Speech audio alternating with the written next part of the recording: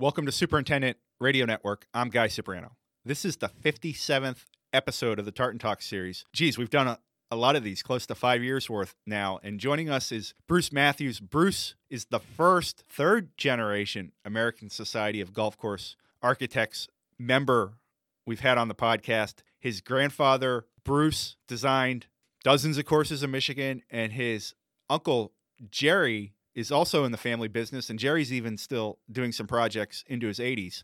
On this podcast, of course, Bruce is going to discuss his family and its role in Michigan golf, and he's also going to discuss some of the design philosophies, including designing to fit the business model of the respective course they're working with. But before we get going with Bruce, we'd like to thank Better Billy Bunker for supporting the podcast. Better Billy Bunker is not only a big supporter of the American Society of Golf Course Architects, Better Billy Bunker supports a number of industry efforts, including the work of golf course superintendents. So we're glad they're on board, and we're glad that Bruce was able to take some time to join us from Northern Michigan. Well, Bruce, it's great to have you on the podcast. Thanks for taking the time to join us. And the first thing I want to ask you here is, there are more than 850 golf courses in Michigan where you live. How many of those have you seen? It's hard to tell. I've had a long career here in Michigan, and I think about half, plus or minus. There's so many golf courses here, and a lot of them are tucked away.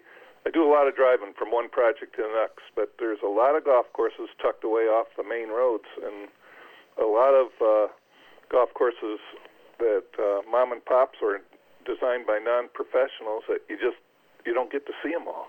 It's fun to see them when I get on them. We just have a lot of golf courses, and I can't see them all, but I'm working at it. How many would you say you have a personal connection with in the state of Michigan? Immediately, 15 to 20 right now, as far as design and consulting or operations or ownership. But it used to be in the peak of my career in the 2000s, in the late 90s and 2000s, a personal connection at any one time, about 100 or so. But it's getting smaller as my career is winding down. But I can go back any time to any one of 150 of them and walk in the door and feel welcome. It's a lot of fun. It's a nice, tight-knit business in Michigan. We at Golf Course Industry are based right down the interstate from you in Ohio. And one thing as an Ohioan and somebody that follows golf, I've always wondered and have always been mesmerized by is, how is Michigan able to support and sustain so many golf courses? It's the people of Michigan. People that live here are outdoor people.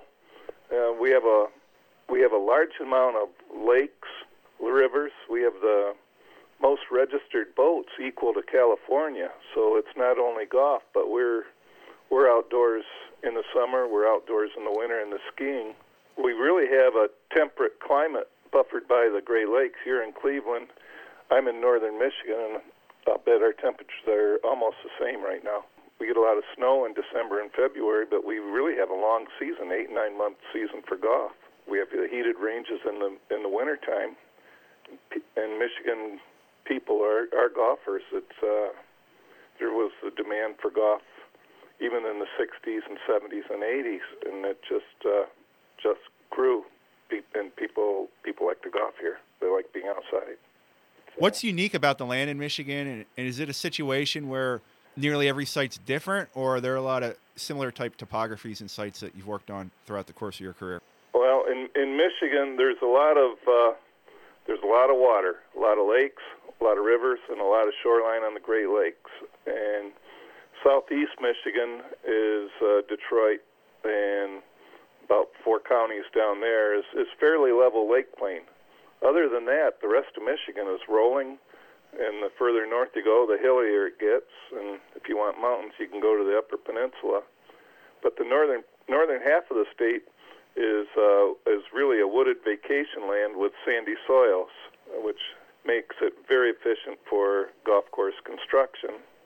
And it has the mild summer temperatures, and everybody from down southern Michigan, and sometimes we get a couple of Ohio people sneaking in, come up and play golf or recreate in northern Michigan. So it's really when you look at it, you've got Florida in the winter and you've got northern Michigan in the summer, and it's just how people are just translocating to have fun. But the land is very diverse, very wooded, and we've got our open spaces, and it's just plain pretty state to be in.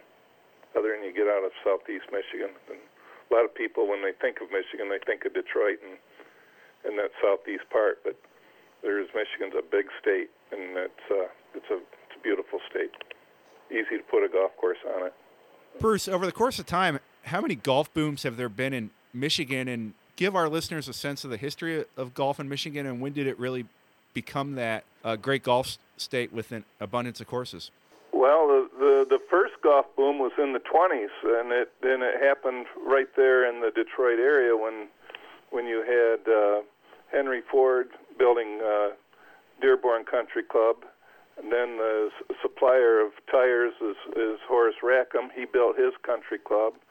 A lot of the industrialists went and built their own clubs around that area, and it expanded out into the areas of Lansing and Grand Rapids, where there were some population centrals as the Industrial Revolution gained in free money and then some free time. What happened in Detroit is Donald Ross had a lot of golf courses around Detroit when you look at it, and he had the Dearborn, Monroe, Washtenaw, Western. Then he went over to Kent and Grand Rapids. He had Grosse-Ile and Rogel and Warren Valley in Detroit. His brother Alex was a golf pro, so his brother Alex was a salesman. So you got a lot of golf courses, of Ross golf courses, concentrated in Detroit in the 20s. The next golf boom really happened in the 60s, it was big on the residential golf courses, and land planning was really taking form with these residential communities, and they put the golf courses next to the riverbeds or along the wetland areas where they couldn't build houses. So golf courses were built low, and the housing was built up on the buildable soils. Then we had the fuel crisis in the 70s, and that's when I graduated from college. Golf courses weren't being built. Didn't happen until, again, the mid-'80s when the economy picked up. Golf started booming. That's when Pete Dye started getting into the business. Jack Nicklaus and Arnold Palmer, Gary Player were on TV. They'd been on TV for 10 years or 15 years or so. But that's really when that lag time, but people started to build that next generation of golfers. And then the boom happened between the boom of the 90s was when the larger companies got into building resorts and the advertising and the money and the TV money, and it was very popular in the 90s. And we, myself, everybody, all the architects, you were just running from one project to the other. You couldn't not be busy. It was just trying to keep up. And then what happened in the 2000s here is 9/11. I had 3 jobs going when 9/11 hit, and the only that stopped all 3 projects dead in the tracks and financing was very difficult after that. And it's been a slow go since 9/11. So those are the main booms. It's starting to pick up again now. Last couple of 4 years where the economy picked up again, and there's been more interest in new construction and renovating. But it's been 20 years of golf slowing down, and we're just sort of waiting for the next push, I guess you would call it. But it's starting to pick up slowly. What's remarkable about this story is your family has been there for every boom and then subsequent down period in the state of Michigan. For our listeners that aren't familiar, just explain your family tree and your family's role in golf and Michigan golf. Oh, okay. Well, it started out with my granddad. He graduated in 1925 and from Michigan State University. Went to work in Boston and Florida when he worked for the firm of Stiles and Van Cleek. Their work has included Taconic Country Club in Massachusetts and Tarpon Springs. My granddad worked with Walter Hagen at Pasadena Golf and Yacht Club down in St. Petersburg, Florida. So a lot of the compatriots of my grandfather were the early names in golf course design, and even when you look at the golf pros, he had worked with Joe Kirkwood, which is not a big name now, but it was back in the 20s, was a trick shot artist. The golf pros would go around and play on opening day. Walter Hagen would play on opening days of golf courses, and just that was more popular than the tournaments at that time. But when the Depression hit, my granddad came up and came home, built his first course in Manistee, Michigan, which I live 2 miles from. That's sort of fun. I'm on that golf course 3 times a week playing on my granddad's greens and that. They have not changed much at all since 1929, so that makes it fun. But then my granddad came along, and he worked at the Depression hit. He was at Green Ridge Country Club for 30 years as the general manager.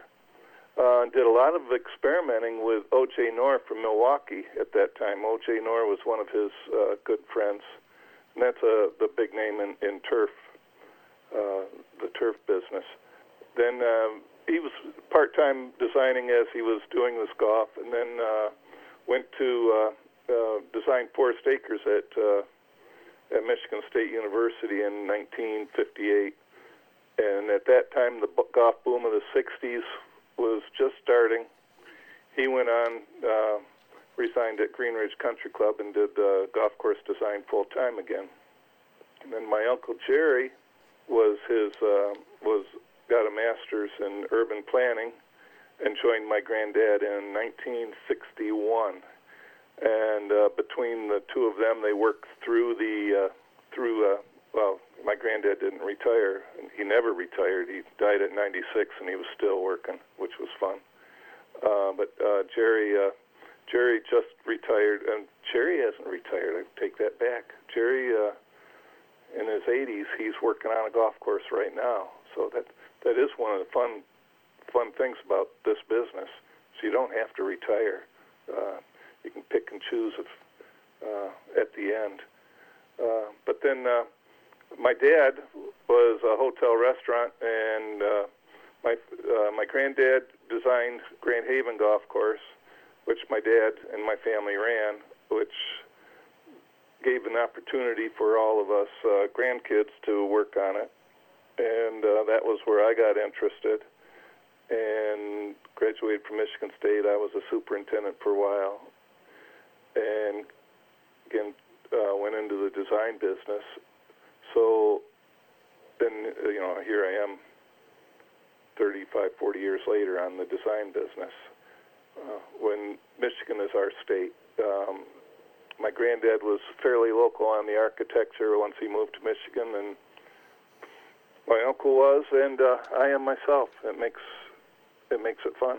There's a lot of work in Michigan because there's so many golf courses, so there's always something to do.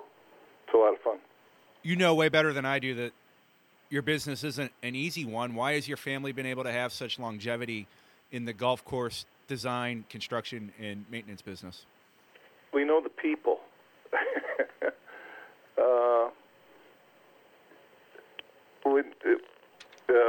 We are local. We've been in the golf business. My granddad he was the first president of the Michigan Turfgrass Foundation back in the 50s.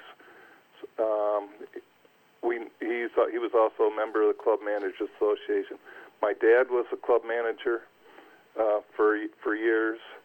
My cousin was the superintendent at Country Club of Lansing for years. Our friends are in the golf business.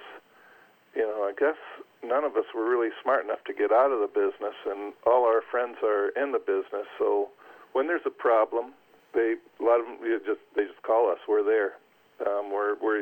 They don't have to wait 2 weeks for us to get there. 2 days, 3 days, and we can answer their problem. As far as the design, it's interesting as the business has evolved with all the environmental and engineering situations.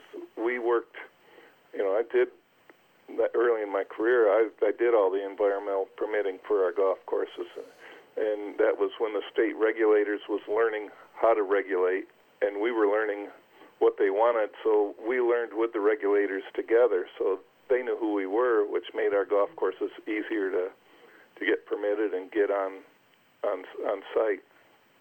So it's growing in Michigan, and golf being the closed business that it is, and close business that it is, we're known here. If you look at my name in Mississippi or Colorado, no one's going to know who I am. But in Michigan, they know who we are in the golf business, and they usually call us. So it worked out well. Worked even in slow times. So it worked. We've been busy even in the slow times. We don't do new golf courses, but there's always a problem on a golf course if they've got an impact tree that goes down. And how do we change the strategy of this hole, and what's going to happen? Do we put bunkers in? Do we do a pond or something like that? It's I've always got somewhere to go. That's fun. I've always got somewhere to go. So, what type of role has golf course maintenance played in your family's success in the business, and how important was it for you to get that golf course maintenance experience before you launched your own design career? It's interesting on my career because I always wanted to be, when I was younger, I'd travel with my granddad lived right down the road from us, and I'd travel with him once in a while on some days when he's out working on a course, and I'd always wanted to do that, but truthfully, I wasn't the best student. I sort of screwed around, and I didn't want to put the effort in. As far as at that point, the landscape architecture program was 5 years. I worked on the grounds crew at Grand Haven when I was younger, and brought up on the grounds crew. So I went into turf at Michigan State. So I got a 4-year degree in crop and soil science. Went out and be a superintendent, which I was superintendent for 13 years. And what that was, it's interesting on that background because when we just designed, my granddad designed for profitability. He built really nice golf courses, but he was very concerned that they had to make money. So he did not put in a lot of features that would require extra maintenance. And when I'm talking features like steep and deep bunkers and a lot of bunkers, he built very functional, very playable, and very pretty golf courses. And that's really the background. And when you look at my maintenance coming in, I'm looking at maintenance and, what can I do to balance the aesthetics, which means you have to, the aesthetics are steep and deep and dramatic, with a lower level of maintenance and efficient maintenance, which is less steep, and just working on that balance. When being a past maintenance employee and supervisor, then I looked at that, and it's very key into a lot of the designs I do. Always looking at that all the way through the job, but still looking at, and a lot of the superintendents, when we're building something, I'm looking at him and I'm saying this has got to go a little bit steeper and a little bit deeper, and I look at the superintendent and say, well, this is what you get the big bucks for. We're going to go steep and deep on this one. It does make for a good golf course, so. This is the 57th episode of the Tartan Talks podcast, and I have never heard anyone use the phrase design for profitability. Do you use that philosophy that your grandfather used? Yes, I do. On the public courses, and there's on the public courses, they've got to be profitable, otherwise they're not going to be there. And when we discuss with the client, we say, what are you looking for at the beginning of the project? And it doesn't mean that the golf course is going to be cheap. to play. It's at some points you're building a whole facility, and what type of facility do you want? And we designed to that. If I'm going to build a $35 golf course or design a $35 golf course, it's going to have less bunkering, more economical grasses, more economical sand. In Michigan, we can do a lot with greens mix that can make the cost of the construction much less than it would be in down south or out west. We've got a lot of natural sands here that we can utilize. And then on the private clubs, it's a little bit different story. But on public, I've designed $30 entry golf courses, and I've designed $100 golf courses for greens fees. So, and each one, it's looking a little bit different, and it's how do we approach it from the original design. But we're always looking at it as we want our projects to be a success. And if we can lead the client one way or another, and sometimes the client gets a little bit, changes his mind in the middle of it, and we adjust from there. But we try to guide the client that way. You've seen the industry from every angle, and your family's seen the industry from every angle, whether it's as architects, owners, managers, superintendents. I mean, how important is proper architecture and the proper purpose of the architecture to the financial success of a golf facility? Well, golf is a people business. It's and people want to recreate and feel at home while they're golfing, and you've got a limited time to with the people. They're out there on the golf course for 4 hours. So the main thing in this business is the people in the clubhouse, greeting the clubhouse and getting the person set up, and having a staff that understands that give you a cheers atmosphere where everybody knows your name. They want you, feel welcome. The second thing is, it's a clean and orderly business. Everybody wants to walk into a clean business. The clubhouse clean, equipment be clean, course well groomed, course maintained. They're out there for 4 hours, so they're looking at a lot of different aspects of the course. And then the last thing comes in is the well-designed golf course.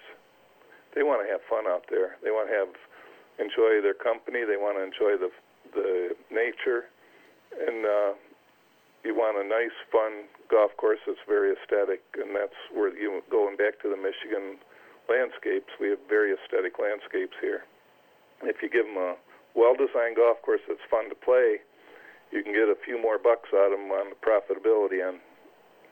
So, but really, I think the fourth thing in the business is I hate to say it, but we're fourth in line behind the people business, clean and orderly, and a well-maintained golf course.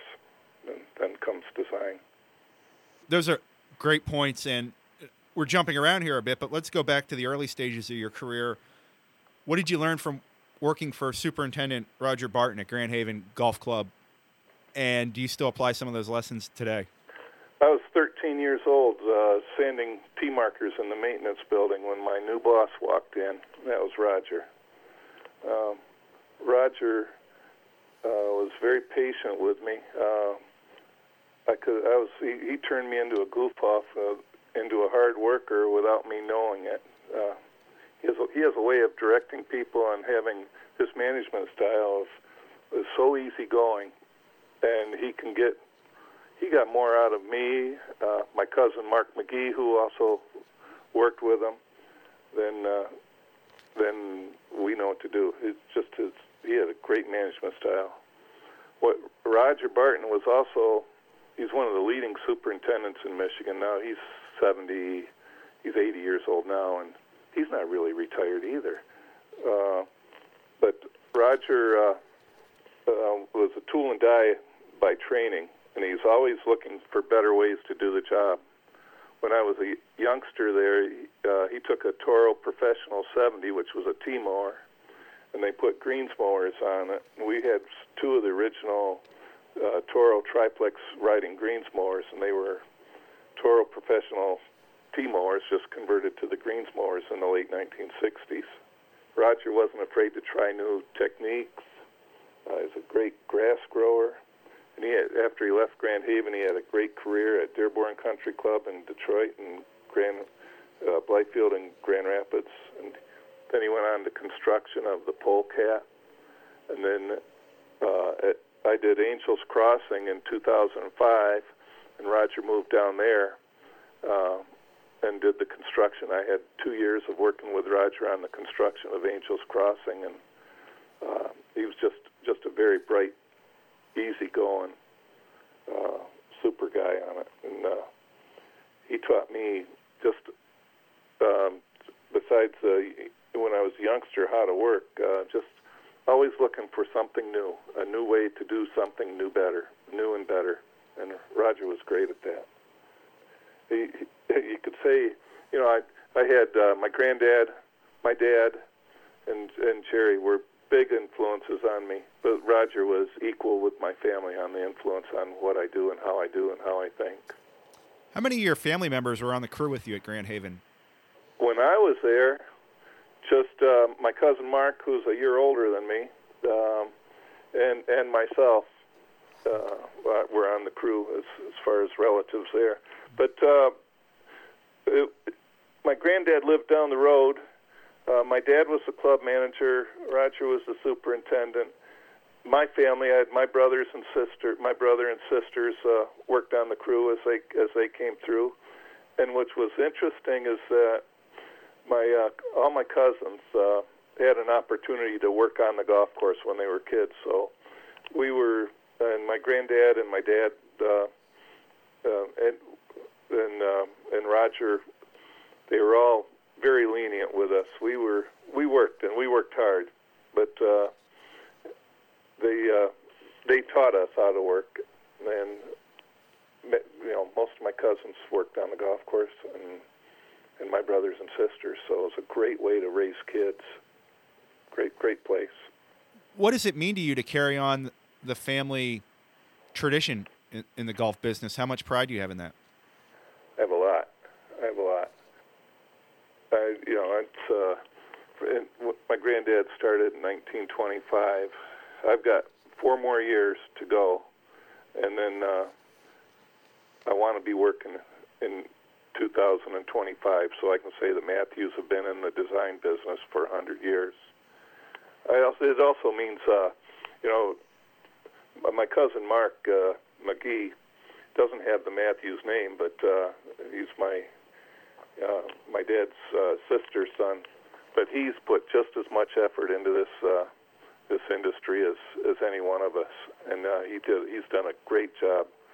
Just retired at Country Club of Lansing after 35 years or so there.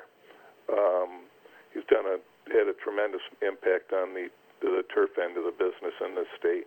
So it's really fun with my dad that was a club manager, my cousin that put in so many years as a superintendent, us in the design. We didn't have a golf pro. We all like golf, but we never had a golf pro in the family. But I do enjoy. My granddad, my Uncle Jerry are in the Michigan Golf Hall of Fame. It's just a lot of pride in what our family has done in this state. Are there any Matthews and McGees coming along in the golf industry? Unfortunately, I don't think so. Mark's son's an engineer and his daughter's an engineer. Jerry's family, they've not pursued it this way. My son wanted to do it. Worked with me while he was going through high school. He went to Air Force Academy, majored in engineering. He wanted civil engineering, but once he got out of the service, he found a job with an engineering firm, and now can't afford to be a golf course architect. He's doing too well. So I don't think it's in the cards. I think I'm it. So who knows though? Seth Rayner came through an engineering background. If my son wants to do it, he'd be very good at it. He knew it. He knew it when he was going through high school. He worked right in the office with me.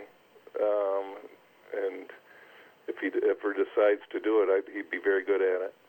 So we'll find out, hopefully in the future, that we'll find out. He's down in Texas. He can show the Texans how to do it. What type of opportunity is it when you get a chance to renovate or work on one of the courses designed by your grandfather or uncle, and how much responsibility and pressure do you feel when you get those projects? I think it's no different than the original designers, such as Ross or Langford, on some of their golf courses, because I know what my granddad and my uncle have done. I know what their style is, and it's basically my style. When you look at my grandpa's style, he did the same 6,000 to 7,000 square foot green with a 1,200 square foot bunker flanking the green on one side or the other, or sometimes both. And they had 3 or 4 bumps on the outside with contours flowing into the green.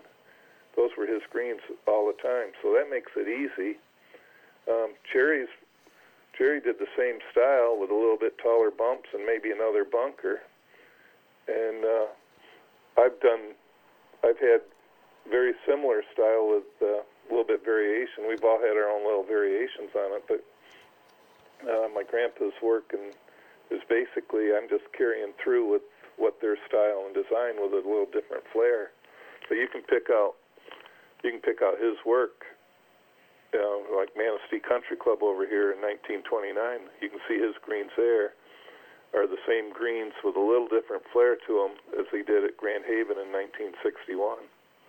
So it's an honor to work on their projects, really, and that's I try to keep what's Grandpa thinking here, and do a little work here and do a little work there, and so it is an honor, and you try to respect it. Same with the other architects where I work on Ross courses or Langford courses. You say, what are these guys thinking? What were they thinking?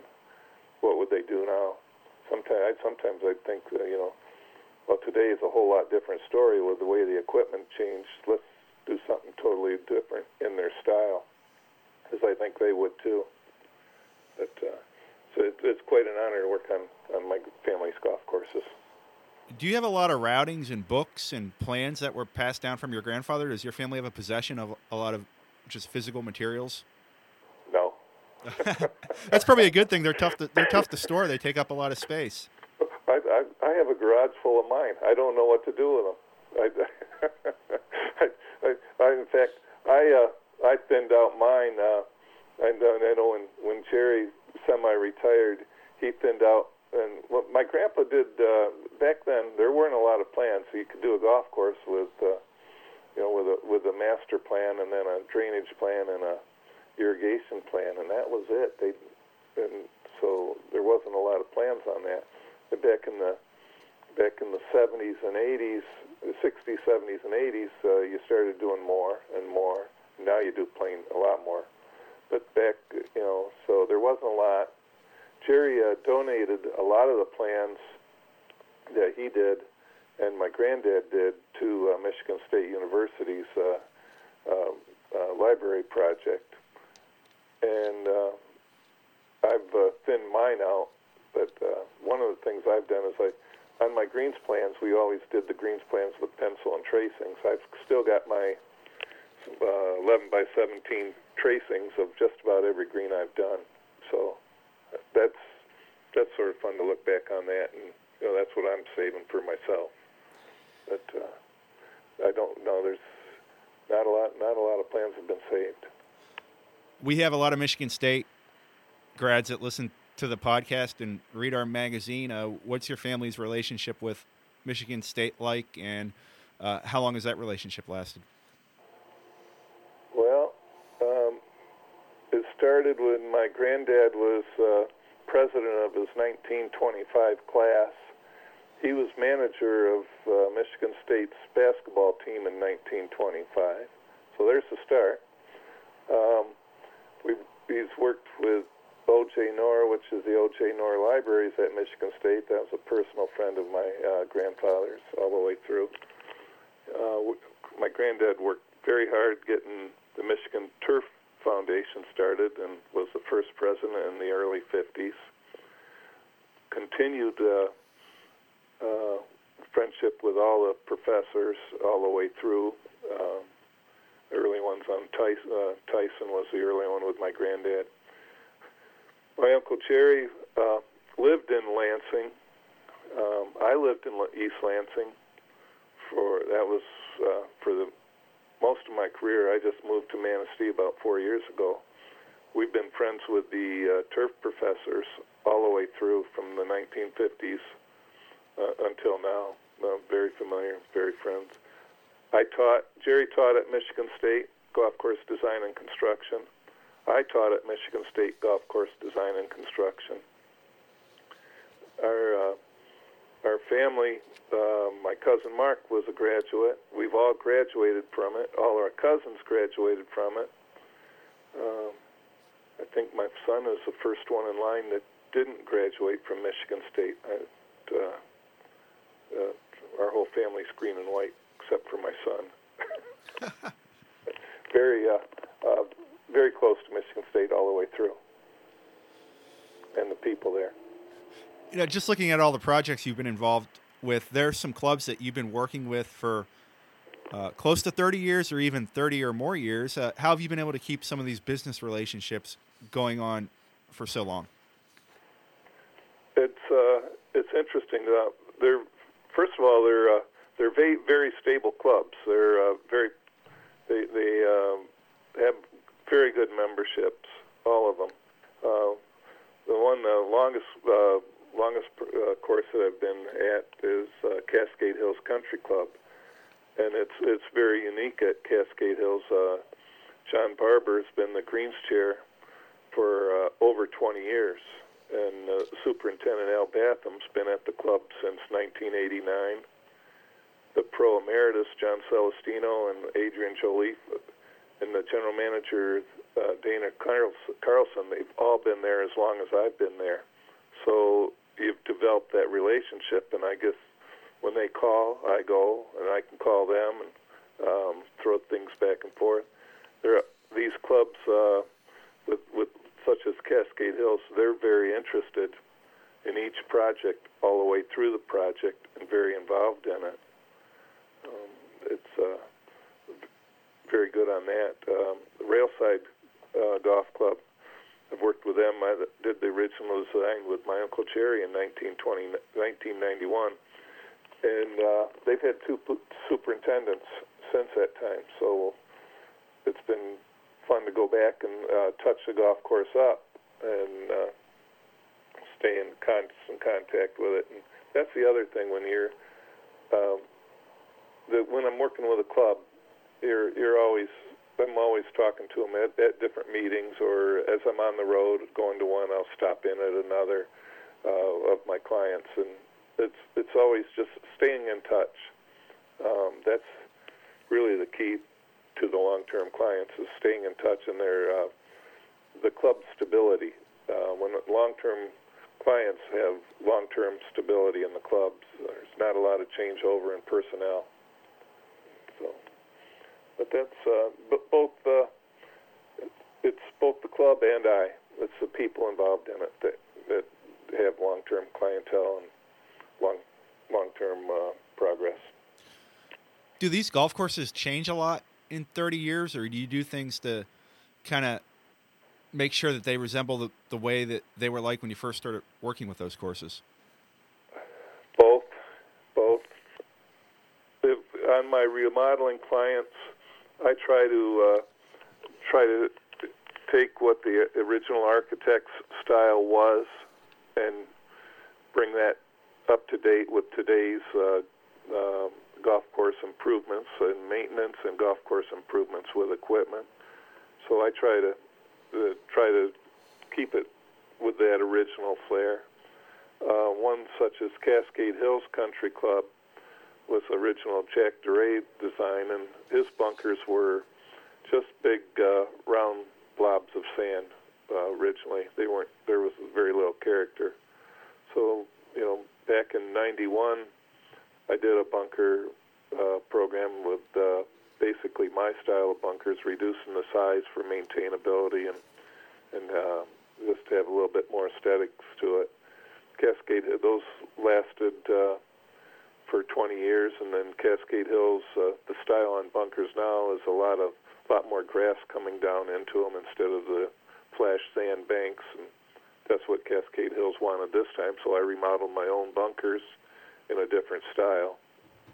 But it was with what the membership had done a lot of study on a lot of golf courses, and that's what style they wanted done on this time, so it was sort of fun remodeling my own work, and so in a totally different style.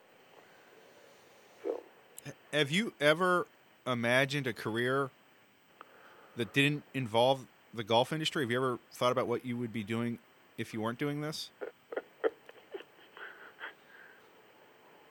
Yeah, not much, but a conservation officer. That's what my dad wanted to be too. It's great being outdoors. I like to fish. I like being out in the woods.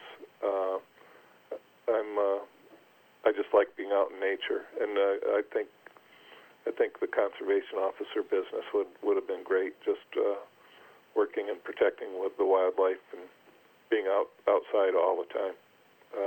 But it's sort of a fleeting thought because I've always enjoyed doing this. I have people that pay me for something I like to do. Right? It doesn't get better than that. It really doesn't. I do all this for almost free, but don't let them know that. I tell people the same thing about my job, Bruce. But you kind of are a conservation officer as a golf course architect, though. There are a lot of conservation philosophies that probably play into what you do. There, it is. It's an opportunity for people that aren't in the country to see what the country's like. And when I'm looking at the wetlands, the trees, I did a project with 300-year-old maple trees. We had a forester on there, and 300-year-old oak trees.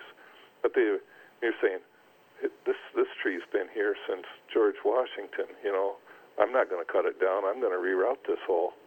And you just look at it that way. It's a lot of fun. When you look at where the bobcats were and the bear, and at Elk Ridge when I'm staking the golf course at Elk Ridge up in Atlanta for my uncle there. I look up on the hill and there's two big elk up there, and that's where I planted a stake for where the 8th green is, and that's where I saw the two elk. So I can always go to the 8th green at Elk Ridge. Well, it's closed now, but go to the 8th green at Elk Ridge, and that's where the two elk were. It's right in the middle of that green. So it's a lot of fun being out in nature. It's evident from just chatting with you for the last 45 minutes that you love golf, you love outdoors, you love the state of Michigan, and you love the people in the state of Michigan. How fortunate have you been to be able to do everything that you've done without straying too far from the things that you love? That was a decision I made fairly early in my career. I talked, it's my son hit his first home run, and I wasn't there to see it. So I said, I want to watch my son grow up. And I've got a job where I can set my own schedule. And it was, I got to see most of what my son did growing up. So it was very special to me. I didn't miss anything that he did. It was because I worked in the state. I wasn't on the road all the time. I go to the architects' conventions, and I see my fellow architects, and we talk, and we compare notes, and we compare stories, and it's always fun to hear others' stories, and then tell my stories. But I'm very happy with what I've done without having to travel. I've had an opportunity after my son graduated, where at Michigan State I got to teach in China for four years, 4 different terms. And I went to Europe and did a remodel project over there. But that was something different and sort of special. I'm really happy with getting out in the car, driving 2 hours, doing the work, coming back 2 hours, and that's a great day for me. It's been a great career that way. Well, Bruce, it was great to have you on the podcast, and thanks for taking the time to join us, and thanks for everything you and your family have done to make the game of golf better in not only Michigan but all over the Midwest. Thanks. It's been a real pleasure. Come on up and we'll play golf.